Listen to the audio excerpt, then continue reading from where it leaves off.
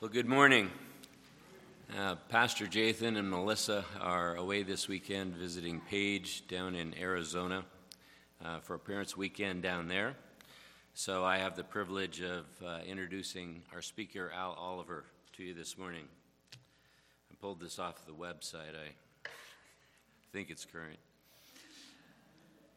A Southern California native, Al attended Cerritos College and then UCLA. After a brief stint in the National Football League, I think with the LA Rams, is that right? Al graduated from Talbot Theological Seminary, in 1980 with a Master of Divinity in Bible Exposition. From there, he served as a teacher, counselor, and teaching pastor for a number of years until he and his wife were both diagnosed with cancer. After a difficult encounter with their cancer surgeries, the Oliver family left professional ministry in 1989 for a season of healing and recovery. Al then worked in his family's business and was eventually promoted to president and CEO of that business. He later returned to pastoral ministry as a transitional pastor, filling the pulpit for churches in between pastors. I first met Al when he joined the Visalia Rescue Mission as interim director in July of 2014. God's hand on Al was evident in that Al's experience in working with churches in transition prepared him to lead the mission through a season of transition. He was eventually hired as the full-time executive director of the Visalia Rescue Mission on April 1st, 2016, where he continues to serve today. Al has been married to his wife for 40-plus years, I assume now. They have 2 children, Matthew and Amber, 4 grandchildren. In his free time, Al enjoys saltwater fishing, especially in the Sea of Cortez. Al is no stranger to AGC, as he spoke about 3 years ago, I believe, here. Also, Al is a little taller than I, so you might get a vision of what David and Goliath might look like. Welcome, Al. Here's the picture. Yeah. Why do you get to be David? Yeah. Yeah. What did Wilt Chamberlain say? Nobody cheers for Goliath. Yeah.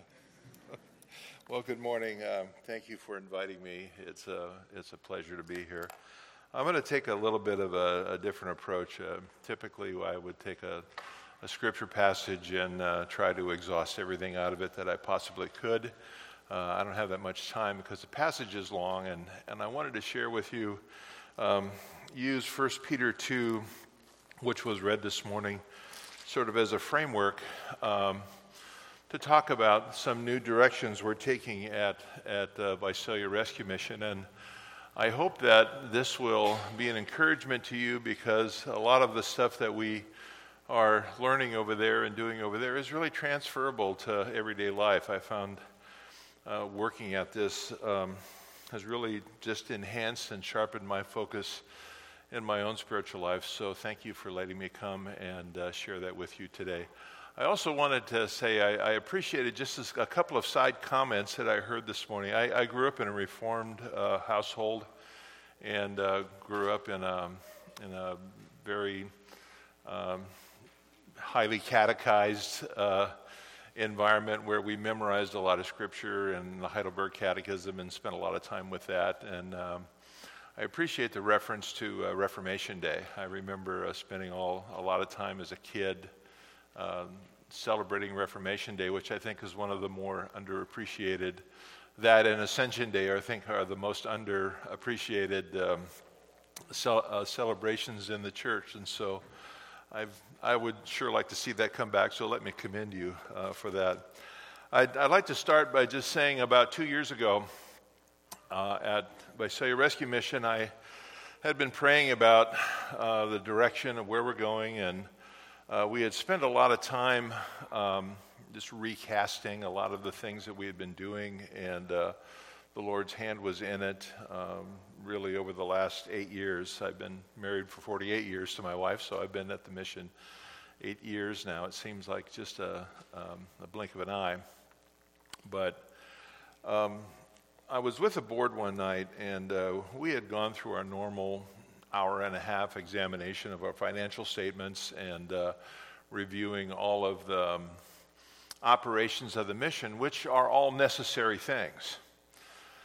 But I said to the board, I said, hey, is this the only thing we ought to be doing?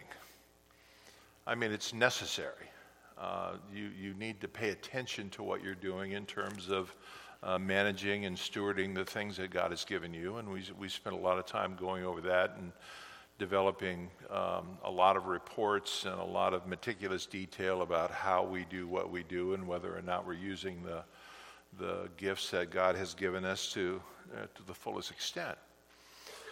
So I said, I think that something is missing. We ought to be reviewing and celebrating how exactly we are doing what we say we're doing.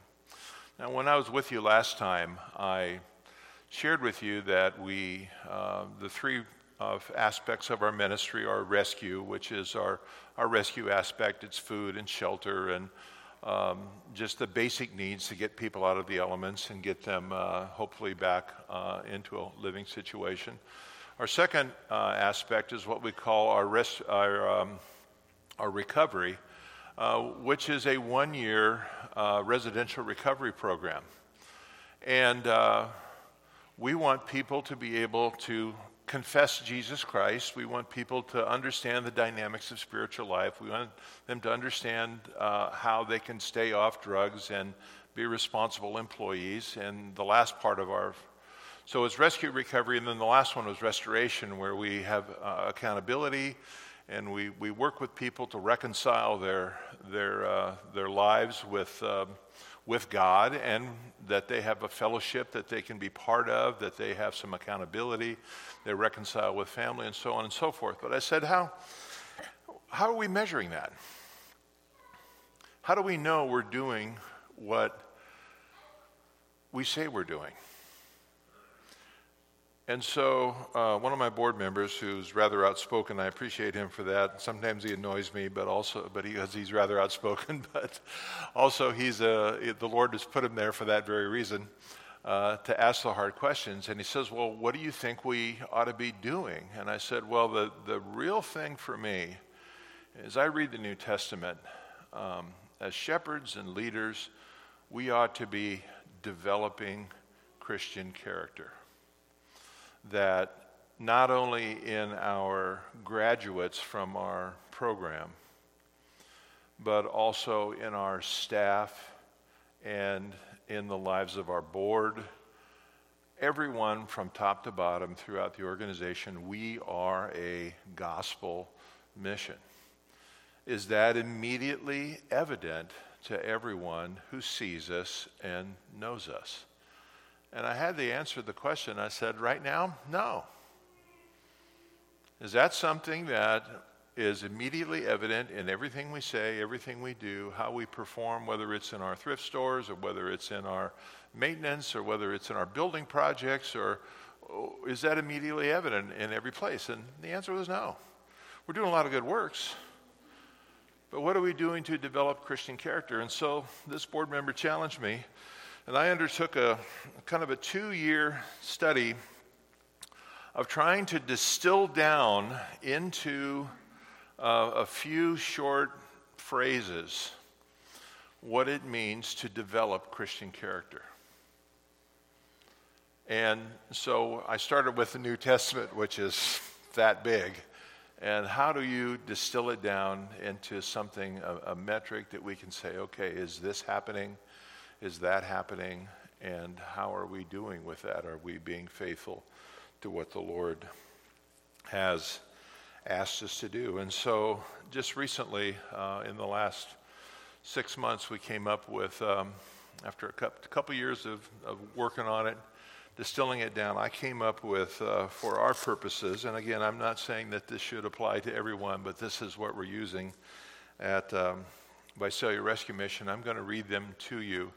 And then I'm going to use 1 Peter 2 a little bit just to sort of illustrate that a little bit. Again, I'm not going to go through a complete exegesis of it, but I want to use that to illustrate it. The 5 things that we said contribute and develop in Christian character, and these are all on a spectrum. But the first one is spiritual maturity. The second one, you can write them down in your blanks if you want to.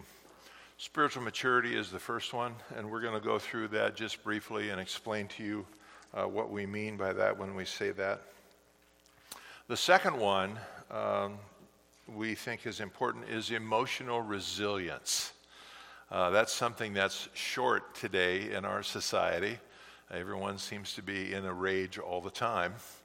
And so emotional resilience is something that we think is part of a spiritual fruit. The phrase "be angry but do not sin" is a big one. The third one that we said is development of Christian character is mental flexibility. And again, one of the things we find in people who have been caught in homelessness and drug addiction is the real brittleness of their personality or the inability to think creatively. And that is all dependent on their emotional resilience, which is then dependent on their spiritual maturity. And so we're creating a sort of a circular metric where you start with spiritual maturity at the top, you move to emotional resilience, then to mental flexibility, and then the fourth one we want to see is work excellence. And then the fifth one is what we call the stewardship of our bodies, or the stewardship of self. You hear a lot about self-love. We think that is a little bit of more than a misnomer. The idea is that God has given us a body for a certain amount of time. We're just renters in this body. We're going to give it back, and God's going to give us it brand new. And so the stewardship of the body that we have right now is something that God commands us to take care of. And so if you can picture those, I should have brought a slide, but they're in a circle. It's spiritual maturity, emotional resilience, mental flexibility, mental flexibility, work excellence, stewardship of the body, and then back again to spiritual maturity. And so that's the metric and that's the tool that we're using to try to help lead our people out of that addictive mindset, out of that despairing mindset. One of the things I've realized is working in the rescue mission for so long is the thing we're suffering the most from when we talk to our residential recovery is bad theology. The way they think about themselves, the way they think about God has been so scrambled and so misused. The stuff they hear on television, stuff they hear from all over the place. I have a class that I teach on Tuesdays. It goes from 1:15 till, it's supposed to go from 1:15 to 3. Sometimes they don't let me out of there until 4. But they're just asking all of these questions about the Bible and about God, and the amazing stuff that they've got in their heads. You have to unwind all that to give them a real clear perspective of what the scriptures are and what they teach and who God is and what spiritual life is about. And so you find out that a year is not a lot of time to invest in them. You know, I'm more and more grateful for parents who are Christians who have a lifetime to teach their kids about God and about the gospel and who Christ is, because they've got that firm foundation. We spend a lot of time at the mission just trying to unwind a lot of bad theology in their heads. Well, I'm digressing too far because I want to talk a little bit about how we got there and what each one of these things mean, and hopefully it can be blessing to you. So look with me at 1 Peter 2, starting in verse 1. Peter, who lived everything he ever preached, he says, put away, literally it means to throw off, like you throw a coat off, all malice and deceit and hypocrisy and envy and slander. He's saying that in response to the good news that he was talking about in chapter 1. He says, all right, in response to that, all of this stuff that characterizes a disobedient life, a life that is full of deceit and sin and despair, throw that off. Well, the big question is, well, how do I do that? How do I do that? And he gives us the answer, verse 2.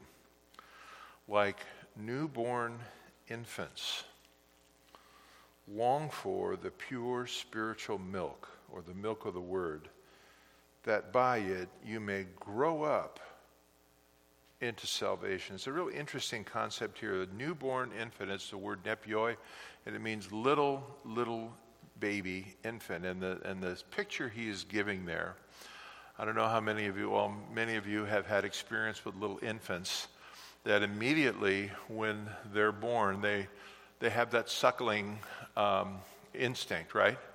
Even if you tickle their cheek, they'll turn toward the source of the food.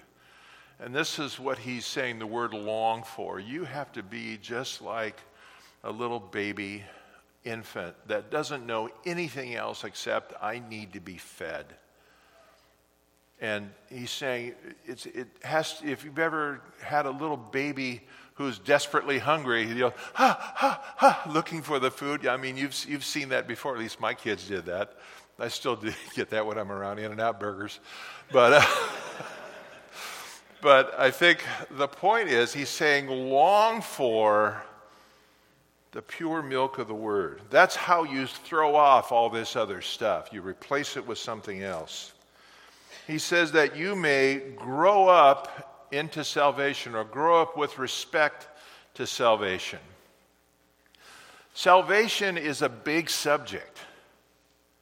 When people talk about salvation, they generally say, well, it means that if I accept Jesus, and then when I die, I get to go to heaven, and that's kind of the sum total.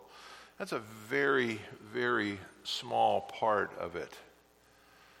You know, salvation is not only what God is doing in my life, but what God is doing cosmically. Salvation is not only my justification, but it's also our sanctification. It's also the joy and the hopefulness of our future glorification before God. I know you're familiar with all these terms. And the more you know about that, and you know how interrelated they are, they sort of displace all of the stuff in your mind that takes you away from that joy and that confidence knowing salvation. You look in the mind of a homeless person and an addicted person, they're just desperate for their next meal or their next hit of drugs or something, because that's the only thing that can calm them down. They lived in a perpetual state of anxiety. We call it having all the lights and sirens on all the time. And if you've got all the lights and sirens on all the time, it's hard to be a calm, directed, joyful person. And so the way you do that is you distract them from that and get them into the pure milk of the word. Have them long for it.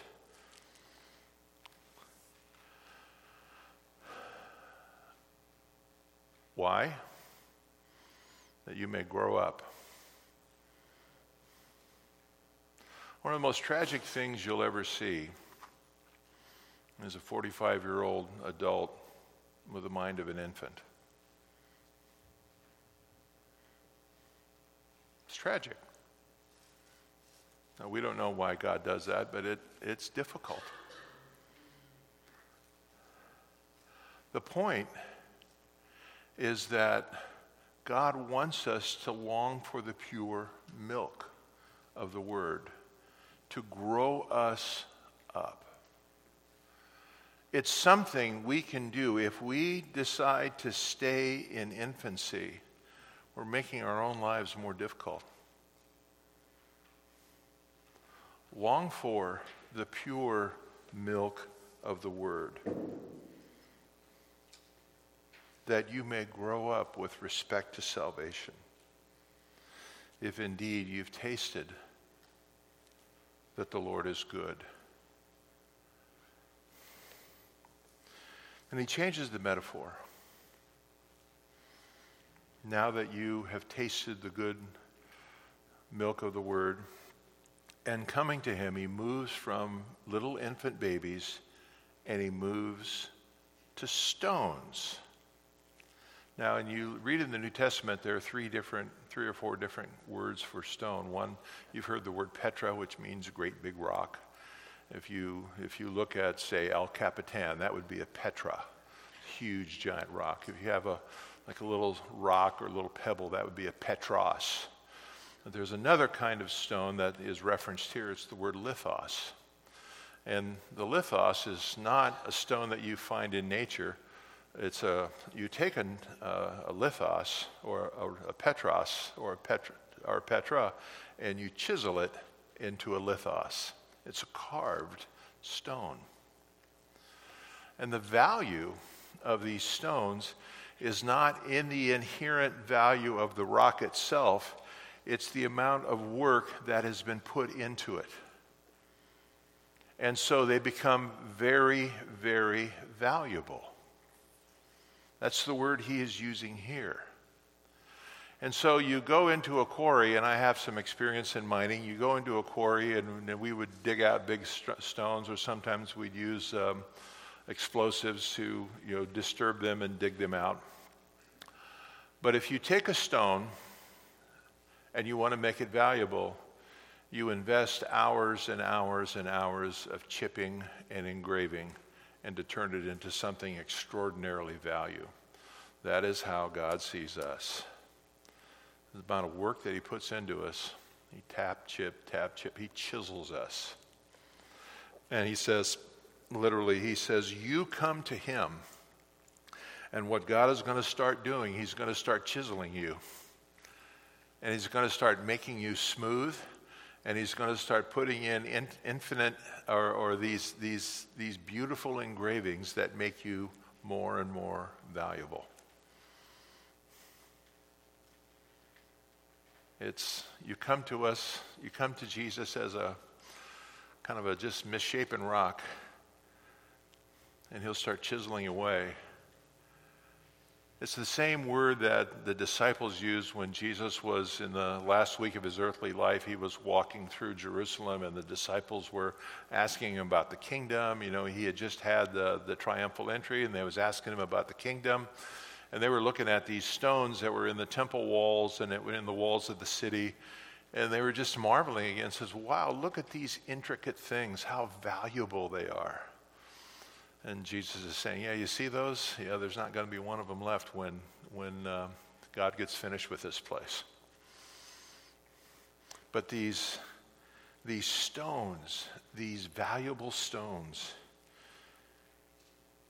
he says, you come to him as a living stone, rejected by men, but in the sight of God, chosen and precious. When the stone is chosen, it's still misshapen. But when he's finished with it, it's all smooth and engraved, and it becomes precious. That's what God does to us. He chips away at us, knocks off all the rough parts, all the crooked parts, and makes us precious.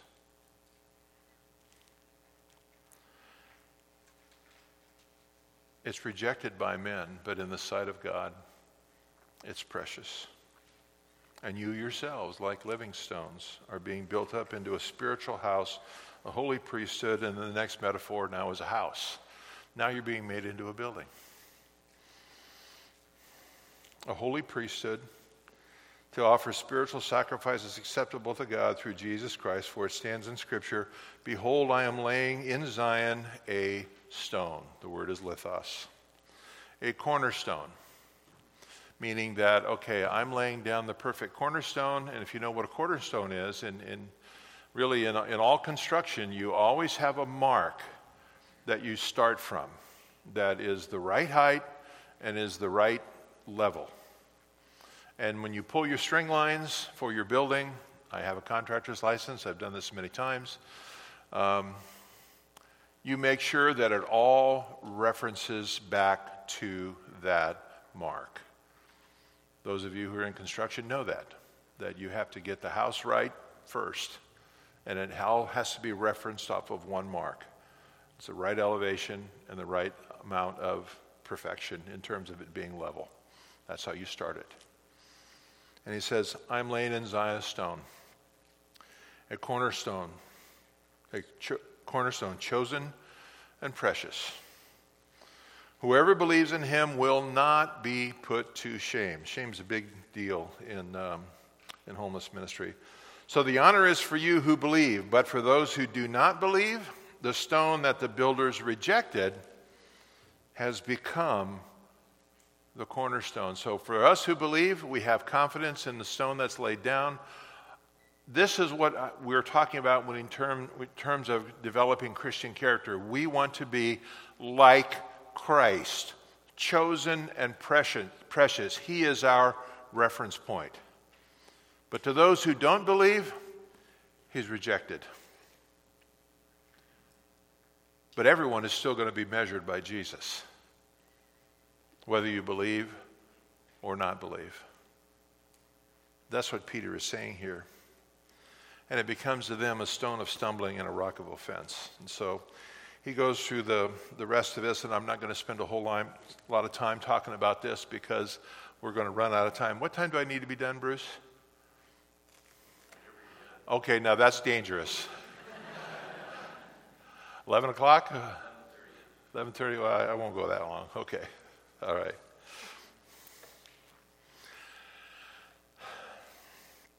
The first thing I want to talk about, and I'm going to come back to this passage a little bit, but I just wanted to sort of lay for you, again, the foundation of what we're trying to do, the cornerstone in terms of developing Christian character. When we brought this to the board, we said, okay, when we're going to meet every month with the board, getting back to the whole idea, are we just talking about financial performance? Are we just talking about organizational performance, or are we missing something? And we said we're missing something. And the thing that we're missing is the development of Christian character. So we came up with these 5 tests that we measure not only our residents and people, but ourselves. And the premise is that if these 5 things are evident in our entire organization, from the board right down to our guests and residents, then we know that that is the environment in which the gospel can grow, the gospel can be heard, the gospel can have life-changing implications for the people who come to us who are lost. And so we want this to permeate our entire organization. And we actually have incorporated these things into our hiring practices. We've incorporated them into our employee evaluations. Now, we're not trying to become the behavior police. We're not trying to create a new sort of legalism, but we're putting together a way to say, okay, let's really be honest with ourselves before the Lord and say, are we really reflecting what God wants us to do? So the first one is spiritual maturity. Okay, how do you measure spiritual maturity? Is there like a thermometer or something that you do, or how much you're involved, or what is it? And so we came up with these things. First of all is to understand the gospel. We want to make sure that every single one of our employees, everyone on the board, understands and can articulate the gospel without reference to themselves. Normally, when you ask someone, what's the gospel, they'll start telling you your testimony. Everybody has a testimony who believes in Jesus Christ. That's a good thing. But that's not the gospel. That's the result of the gospel. And so we say to our people, can I, without reference to myself, articulate the biblical gospel actually as to what it is? The New Testament tells us, Romans 1:16, 1 Corinthians 2, the gospel has its own power. It is the power of God. Okay, what is it? We say it's 3 things. I stole these from R.C. Sproul. First of all, it's the correct understanding of the person of Christ. That he is a member of the Trinitarian God of the Old and New Testaments. That Jesus is God in human flesh. That is the person of Jesus Christ. That he is truly human, that he is truly divine, and that he is the sovereign of the universe. He is the reigning sovereign of the universe. I tell my folks in chapel all the time, think about this for a moment. When Christ ascended to heaven and seated at the right hand of God the Father, it's right there in the Apostles' Creed, right now there is a human being running the universe. You ever thought about that? There's somebody with a body and a beating heart running the universe. That's what it means to be at the right hand of God the Father. You know, when the disciples saw the resurrected Jesus, they thought he was a ghost. And they said, no, come over here. Grab onto me. Give me something to eat. I'm flesh and blood just like you. He ascended into heaven. Where is he? Seated at the right hand of power. He said in John 5, he says, the Father has given all things into the hands of the Son. He's in charge. He's running the universe. That is the person of Christ. You want to get a really clear vision of the person of Christ, just read the first 4 chapters of Revelation when John sees the resurrected Christ. You know, his eyes are a flame of fire. His sharp two-edged sword come out of his mouth. His hair is white like wool. He's shining in brilliance that caused John to fall at his feet as a dead man. That is our risen Lord. That is the person of Jesus Christ. People get that wrong. That's one of the assaults on the gospel. People will try to deceive you about who Jesus really is. And so our people need to know the person of Christ. The second one of understanding the spiritual maturity or the gospel is the work of Christ, the atonement. You've heard the word atonement before, right? The word atonement was actually invented by John Wycliffe. He couldn't find a way to translate the word hilasterion out of the New Testament, and so he made one up. He called it at-one-ment. How is it that God and man can be reconciled or to become at one, the atonement? God did it.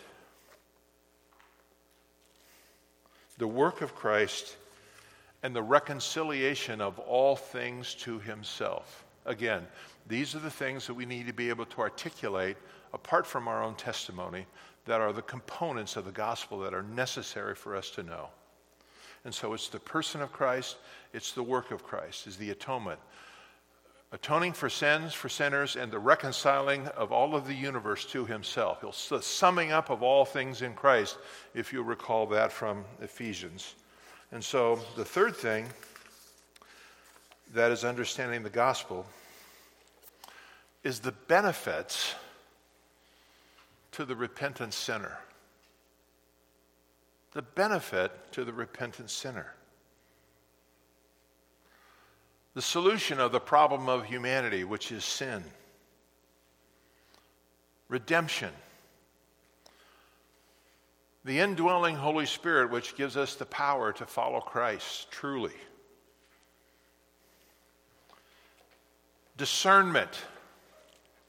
Overcoming temptation. Living as a credible witness of Jesus Christ. And so the components of the gospel are the person of Christ, the work of Christ, the benefit to the repentant sinner. If you can articulate those things clearly from the scripture, that is part of a necessary part of spiritual maturity. And we're finding that in this day and age where the gospel is not clearly preached, people cannot articulate those things. We want our people to be articulate in those sorts of things. And so when they leave us for a year, they need to know that's what the gospel is. And secondly, they need to be a credible witness of that.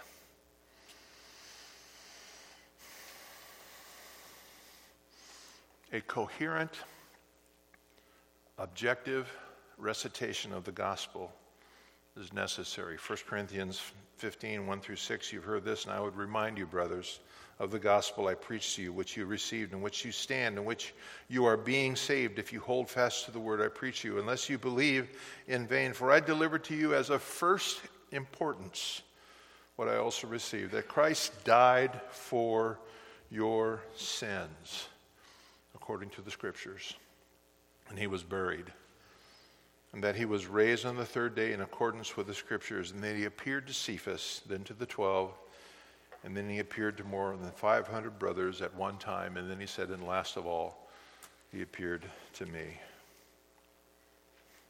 So for people to have spiritual maturity, they need to know the person of Christ, the work of Christ, and the benefit to the repentant sinner. The second thing we want them to have is, all right, what is my personal testimony of the gospel in my life? How have I changed? Can people see that there is distinctive change in my life, or am I just the same as I always was? That's spiritual maturity. The second thing we want to teach on our metric is emotional resilience. You know, Peter said, put it off. There are two things that are really interesting that the Bible says to put on and put off. Put off malice, deceit, hypocrisy. Put off the old man. But put on Jesus Christ. Basically, he's using the term to like you wear a coat or a suit of clothes. Wear Jesus like a suit of clothes. Now, that's not being hypocritical. That's being obedient. A lot of times people will say, well, you're not being authentic. You're being hypocritical. No, if you want to see the authentic me, you don't want to know the authentic me. The more I look inside, the darker and darker it gets. That's the truth about me. But when I put on Jesus Christ and I'm commanded, what I become is my character begins to change. You know, that lithos that's being tapped and chipped away, that's being chiseled away. Suddenly, I start acquiring those characteristics. I don't mean just me personally. I'm just using I in the sense of all of us. Emotional resilience we focus on, particularly anger. We found out that anger, anxiety, depression pretty much are all the same things. Now, it's not necessarily always a sin. I get angry. I am depressed sometimes. But the Scripture says to us, be angry, but do not sin. That is, to me, has been always one of the more difficult passages in the Bible to interpret. I've never really heard a clear understanding of that. It's an allusion to Psalm 37. James talks about the same thing. The anger of man does not achieve the righteousness of God. Basically, you look at Jesus, you never see him lose it in front of his enemies, ever. He's always in control. He only gets angry about the things when the righteousness of God is assaulted. But he never has a personal outburst of anger and rage that has become so prevalent in our society today, and particularly in the homeless and addicted community. They all are hanging on just by, they're white-knuckling everything. They're hanging on by the edge, and just the smallest little thing will just set them off. You've heard the term triggering, right? Yeah, I don't particularly like that term because it sort of implies that something you're doing is making me feel this way. If you are a mature believer, 2 Peter says we have all we need for life and godliness. It's all there. And we can learn when we put on Christ to become emotionally resilient, develop emotional shock absorbers. Don't lose it when you are confronted with difficult circumstances. Work to understand the situation, not react to it. Our society is losing it right now. People are losing their capability for rational thought because all the lights and sirens are on all the time.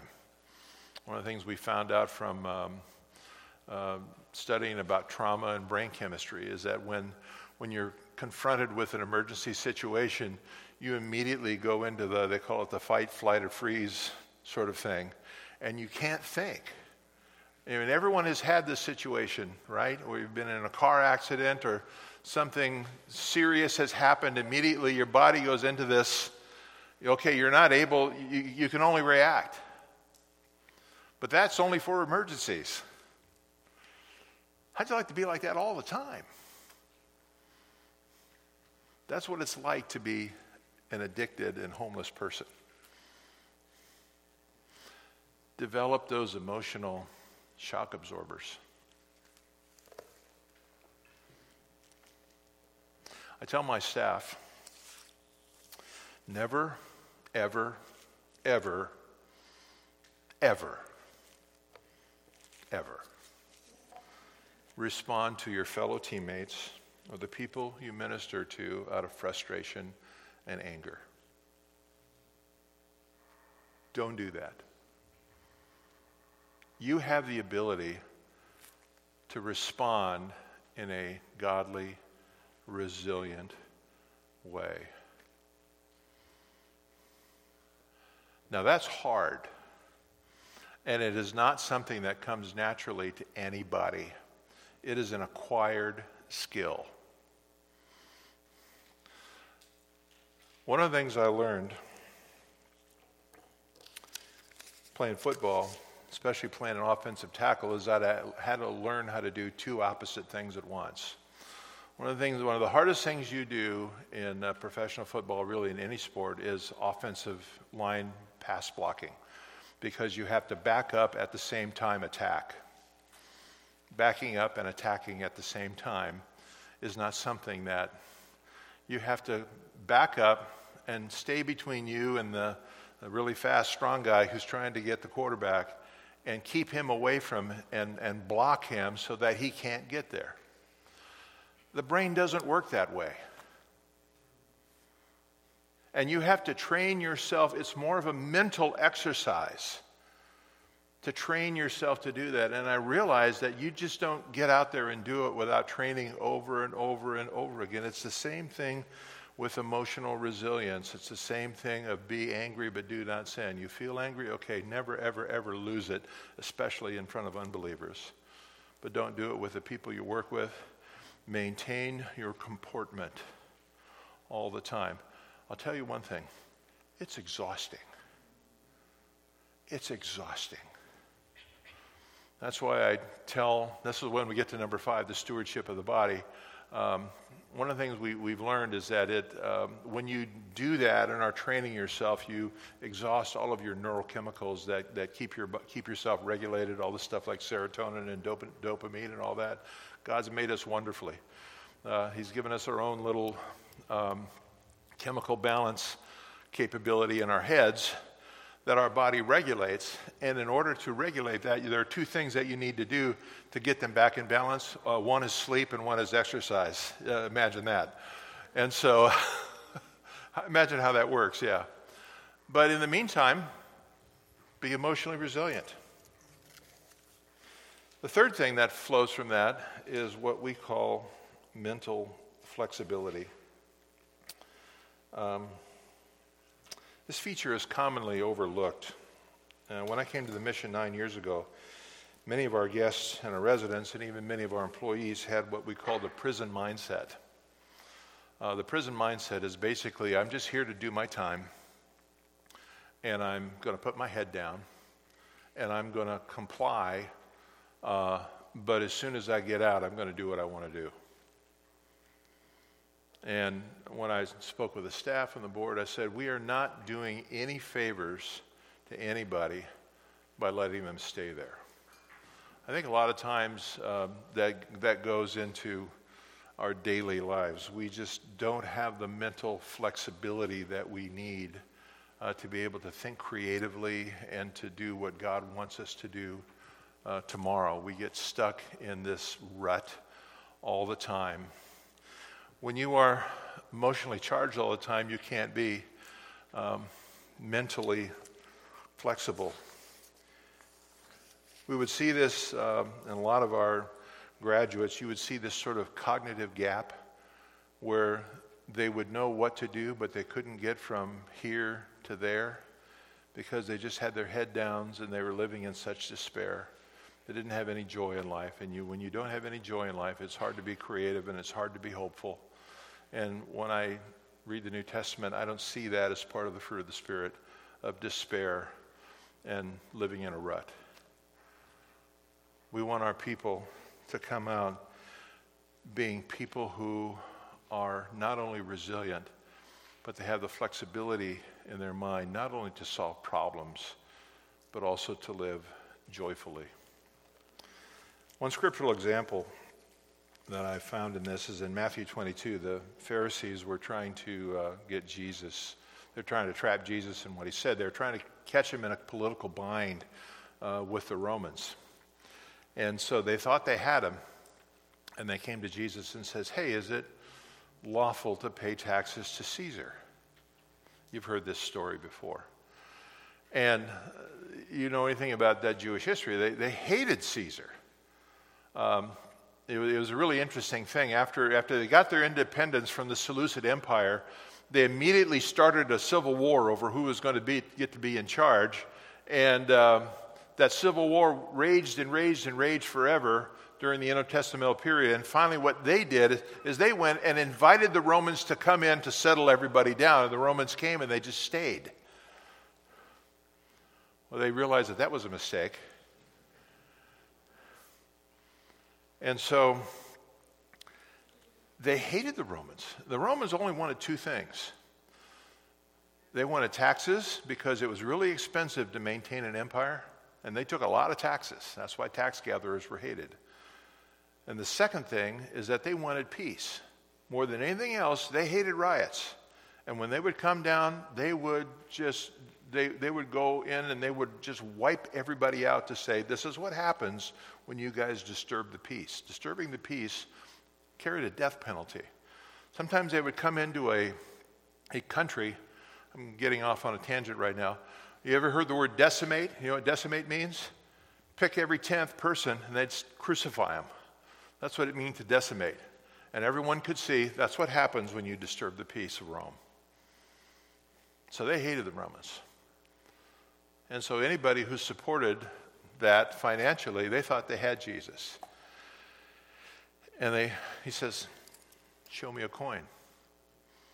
And you know the story. Whose image and likeness is it? Well, it's Caesar's. He goes, give it to him.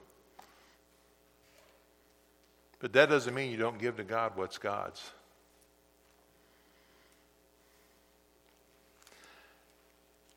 That was brilliant.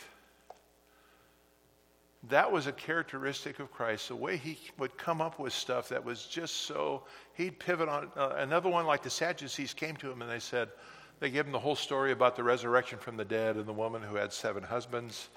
And, at about husband number 3, if I was the next brother, I'd be thinking twice about marrying her.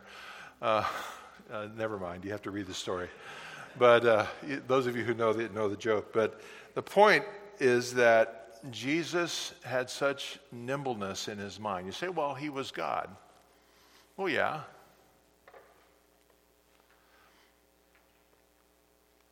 But we're told we have the mind of Christ. We still need to be people who are obedient. And when we are dragged down with anger and anxiety, our brains and our minds are not free to be creative and resilient and worshipful and joyful. That's what we call mental flexibility. Fourth one.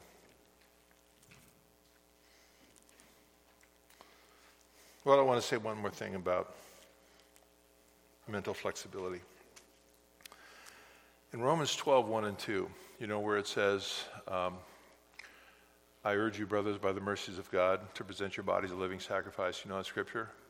And he says, which is your reasonable or your spiritual worship. The word there for spiritual is not pneumos. It's logikon, or logical service of worship. It's a well thought out approach to life and worship.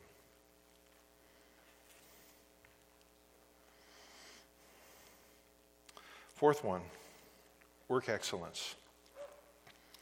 We have a saying at the mission: skill and a good interview will get you a job. Character and excellence will keep your job. Skill and a good interview will get you a job. Character and excellence will keep your job. Because skills can be taught to anybody. But character and excellence are most important. If we're going to be credible witnesses of Jesus Christ in a world, then we need to have work excellence. Favorite verse people go to is Colossians 3:23 and 24. Do all your work heartily as unto the Lord. Tells us what to do, but not why. I like what it says in 1 Peter 2, verse 12. And you already have your scripture open to that. Verse 12, it says, keep your conduct among the Gentiles honorable or excellent, so that when they speak against you as evildoers, pause right there. Not if they speak against you, when they speak against you. If you are a confessed believer of Jesus Christ, the world will speak in an evil way about you. Just expect it. When they speak evil of you, and they're going to, if your work is honorable or excellent, they may see your good deeds. And by the way, there are two words for good in the New Testament. Agathos means morally good. Kalos means beautiful or excellent. And the word here is kalos. They may see your excellent work, and what they will do is they will glorify God, or they will praise God. And this is really interesting. On the day of visitation, and he uses the word episkopos, which is the word also for bishop or elder. And what he's talking about is at the return of the Lord, when Jesus returns and he'll reveal everything. What the unbelievers will say is, we may not have liked those Christians, but you know what? They sure were excellent people. They will glorify God about you when the Lord confronts them. That's an amazing thought, that the excellence of your work is accruing in heaven, and on the day of visitation, God will reveal it so that unbelievers will say, those people were excellent. And that's all going to happen when Jesus comes back. Even little stuff like work matters. And so that's why we think the development of Christian character includes work excellence. It's the same thing in Matthew 5, the salt and light passage. People constantly misinterpret this passage, but 4 metaphors. You know, you're a food, you're a light, you're a city, you're a basket. The whole point is that they may see your good works and glorify your Father who is in heaven. Same thing. Fifth one, the stewardship of ourselves. Talked about this earlier. Secular psychology tells us about loving self. Well, the Bible does talk about that in Ephesians. It talks about a husband who loves his wife, loves himself. But the self-love that they're talking about in our culture today is not that kind of love. It's a self-preoccupation, a preoccupation with me. That is not a biblical concept. The biblical concept, or the Christ-like concept of the concept of self, is a stewardship of something that we've been given as a gift, and we need to get the most out of it as we possibly can while we are here on our sojourn on earth. Peter talks about that. We're here as strangers and aliens. We are renters in our bodies. This is particularly important to our homeless and addicted crowd, because constantly they're dealing with stuff that they're putting in their bodies, or the wrong stuff, whether it's food or sleep or exercise or disease or drugs. there is a stewardship that God has given us that we are obligated to carry out. And I know for a fact that none of us have got that nailed down. We are all renters in this body. 2 Corinthians 4 says that. We're like clay vessels. And he says something interesting in 2 Corinthians 4. He said, we carry about in us the dying of Jesus so that you might live. It's a really interesting metaphor that he uses there. He says, okay, we're like a bunch of clay pots, which are just common things, but we've got something really, really, really valuable about it inside of us, which is the death of Jesus, and the result of the death of Jesus is life, eternal life. And so at the same time we're dying, we're carrying about the death of Jesus, which produces life in you and ultimately life in us. It's this sort of difficult, I shouldn't say difficult, what word am I searching for? It's a thing that means the same thing and something opposite at the same time. Paradox. All right, sorry. I was up late last night. It's this paradoxical situation where we are living and dying all at the same time. But when you recognize that your body is wearing out on a daily basis, when you're young, you don't experience that as much. When you get older, you experience it every day. And you say, okay,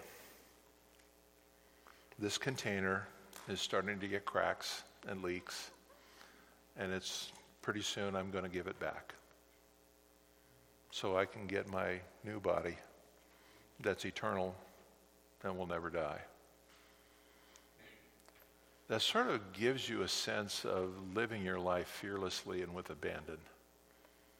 To say, okay, I've got life in me, and the thing that I have to remind myself of every day is that the life in me comes from Jesus, and that I'm wearing out every day. I need to steward this thing as long as I can, get as much mileage out of it as I possibly can, for the sake of Christ, for the sake of the gospel, for the sake of the people I shepherd, the sake of the people I lead, for the sake of Christ. The stewardship of the body is critical. The stewardship of self is critical as one of the marks of spiritual maturity. It's self-regulation. That's the number one thing that addicted, homeless folks lack, is self-regulation. Self-regulation is what allows you to prosper. It allows you to live. Of knowing what to say no to and when to say no to, and what to do and when to do it. The regulation of self. And by the way, that is one of the fruit of the Spirit. Love, joy, peace, patience, kindness, goodness, gentleness, faithfulness, and self-control. Typically in Greek, the first and the last in the list are the ones that are the most important. Self-control. What that brings you back then to is spiritual maturity. How can I have self-control? To know Christ, to know the gospel, to be preaching the gospel, to be filled with the Spirit. Then I can become emotionally resilient because I'm not anxious about what's going to happen all the time. Jesus says all the time, lay down your anxiety, throw it off. Peter says it in another place here in 1 Peter. He said, casting all your anxiety on him because he cares for you. The interesting thing is the word anxiety and care are the same word. Casting all your worries, all your cares on him. And it uses a word like you take a load off yourself and stick it on a pack animal. He said, taking my anxiety off every day, and we are surrounded by anxiety, unloading that onto Christ because he cares for you. So when you're not emotionally charged, but you're resilient, then you can have freedom and joy and flexibility, and then you can take joy in the excellence in the work you do, and that people will glorify your Father who is in heaven, and that you steward your body to the last moment and to the last ounce of your energy so that people will come to Christ, and that will make you more mature. And we just want to put people on that circle going round and round and round again. We think that that is a key to their future success as a believer. And so that's our new venture. We've deployed that into the mission. That's going to become part of everything we do.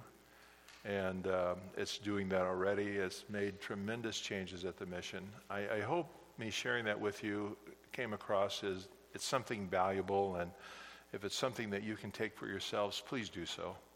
And it's not meant to be critical of anything else, but those are the 5 marks of developing Christian character that we think are the distillation of what the New Testament says of the things that we can use that are easy to remember, they're easy to teach, and that we'll just do that over and over and over again. I'm going to start a training pretty soon where we're going to take each one of these in the mission. We're going to expand that and train our staff on that, and make sure that becomes part of all of our chapels and all of our devotionals and every message that we send. So I want to thank you for inviting me to be here.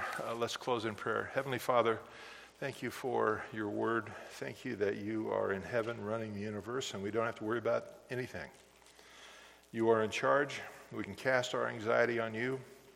We know that you care for us in a way that we can't even care for ourselves. Lord, give us the strength and the courage to be joyful, to be excellent, and to expectantly wait your return with hope in our hearts at all times. In Jesus' name we pray. Amen. Thank you, everyone.